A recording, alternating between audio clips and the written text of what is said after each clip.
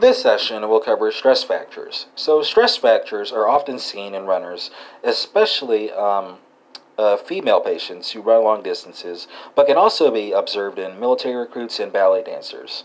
Most stress fractures occur in the distal tibia, the femoral neck, and second metatarsal bone of the in the foot. Risk factors also include low body weight, lower limb misalignment, muscle fatigue, menstrual irregularities, smoking, and excess volume or intensity of training. So our discussion here is going to be divided into four different areas. We're going to talk about patient symptoms and exam, your differential diagnosis, your actual diagnosis, and finally your treatment. So what are the symptoms and patient exam expectations for someone who you think has a stress fracture? Well, patients will present with pain at the injury site that is reproducible upon running, as well as with difficulty weight bearing. Tenderness will be seen over the fracture site. For your differential diagnosis, you want to keep three things in mind. First, in terms of shin splints, this is commonly seen in runners and can progress to a stress fracture.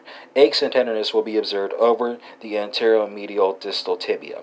Second, you want to differentiate plantar fasciitis, right? And this is caused by excessive standing, running without arch support, and poor footwear.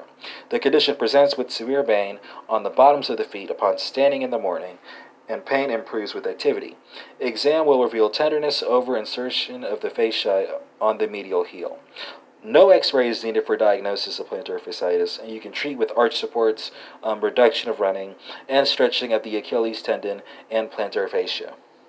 And finally, you want to differentiate metatarsalgia, right? And this is a non-specific term for pain around the metatarsal heads, which is usually caused by callus or chronic pressure. And think overuse for running or wearing high heels.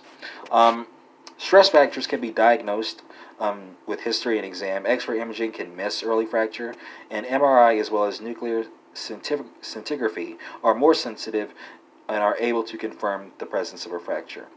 In terms of treatment, you want to encourage your patients to engage in activity modifications with no running for at least 2 to 3 months, and the patient should be encouraged to partake in physical therapy.